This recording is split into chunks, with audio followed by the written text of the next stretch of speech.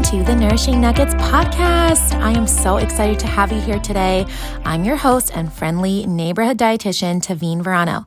If you struggle with nutrition confusion and all the noise out there in the wellness space, I'm here to simplify it for you. As a registered dietitian, I'll teach you how to build a healthier routine by adding nourishing food to your plate, rejecting that deprivation mentality, using simple nutrition science to empower you, and creating powerful mindset shifts to inspire you. Instead of living in that all or nothing mindset, which, let's be honest, leaves us mostly in the nothing zone, let's start making moves in a sustainable, joyful, and freeing way, one nugget at a time. So grab some coffee and let's dig into today's nugget.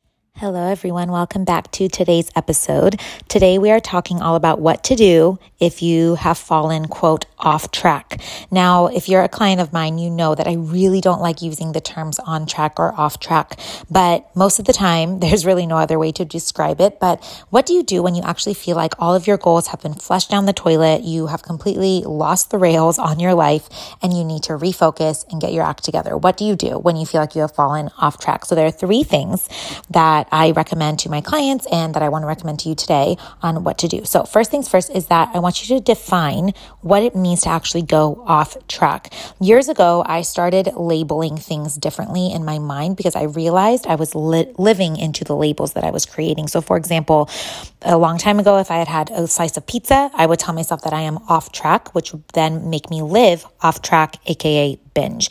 Now, pizza, ice cream, chips and salsa, it's all part of my nourished and free lifestyle. So when I enjoy those things, I am not off track. And by telling myself that I'm not off track, I won't then go into a spiral of shame and guilt eating. Now, I know that so many of you might relate to that. If you feel like you are really trying to white knuckle through a clean eating program and you have a cookie or a slice of cake at a birthday party and you tell yourself you are off track, then you may go back for 4 more slices of cake or eat some leftovers when you get home or dig into some ice cream at midnight.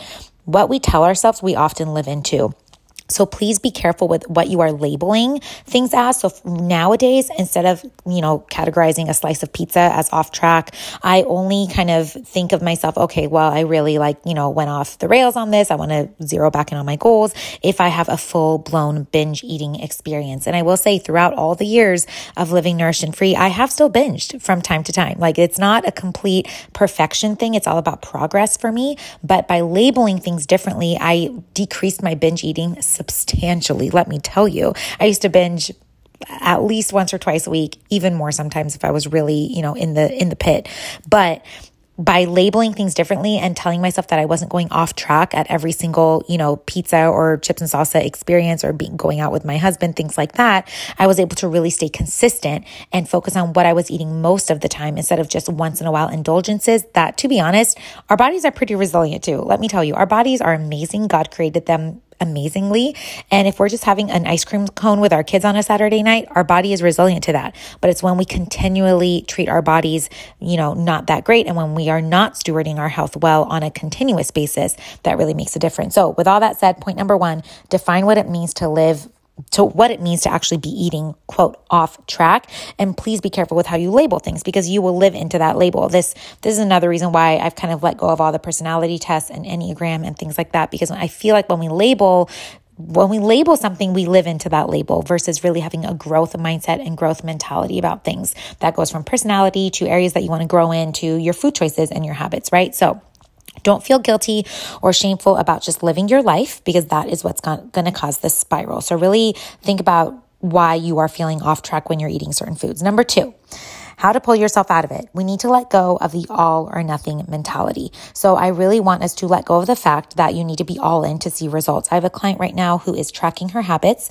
and she is about 70% consistent, 60 to 70%, and she is losing weight. And she just said last week, wow, I can't believe that I'm actually seeing progress, not being perfect at everything.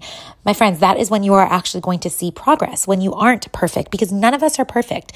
We are actually not perfectionists. Those of us, I'm raising my hand, who say, oh, I'm a perfectionist, we actually aren't. No one is actually a perfectionist. It's impossible to be a perfectionist because we are human beings. So why do we make that the goal? You don't have to be all or nothing. You don't have to be a perfectionist. I always use this analogy. If you've been listening to this podcast, you've heard it already, but I'm going to say it again. If you were looking for $100, but you found 10, would you leave the $10 on the ground? No, you would pick up the 10 because anything counts, right? Any little habit, Any little change is a deposit towards your goals, a deposit towards the person you want to be. So be logical with yourself instead of being emotional with yourself. Our emotions are real, but they cannot take the driver's seat of our decisions. And so with that said, let go of that all or nothing mentality, that perfectionism mentality, which is honestly a myth, and really live in the middle. Be okay with 70, 80% consistency with your habits, because that's what's actually doable and that's what's going to get you the results that you want. And then the third thing I want you to do is focus on the next right thing. What would you have done or eaten if you hadn't fallen off track for your next meal? So let's say you had ice cream Saturday night, you feel guilty about that. If you hadn't had ice cream Saturday night, what would you do Sunday morning? Would you still wake up? Would you go on a run? Would you go work out? Would you eat a healthy breakfast? Then do those things. One indulgent and one, night, having some chips and salsa, or maybe you had an alcoholic drink, or maybe you had some ice cream with your kids, or maybe you ordered some pizza. One night is not going to make a difference. It's what we do after that. It's the guilty eating and the shameful spiral that we enter into after that will really make a difference. And so focus on the next right thing, the next healthy thing that you can do for your body, and do that thing, because that is how you will prove to yourself that you can resist the spiral, and you will be writing a new story for yourself. Instead of the story of, when I go off track, I'm all or nothing, I spiral, I binge, and it's weeks that I just completely go off the rails. Instead of that story, you can tell yourself, I am able to handle a pizza night with my kids and having some ice cream or baking some cookies with my kids. And then I go right back to the next healthy thing for my body and for my goals. What a better mindset to be in, right? Like rewind those 30 seconds and re-listen to that. Tell yourself a new story, because that is what you will live into. So with that said, I hope this episode blessed you, and I will chat with you guys next time. Bye, friends.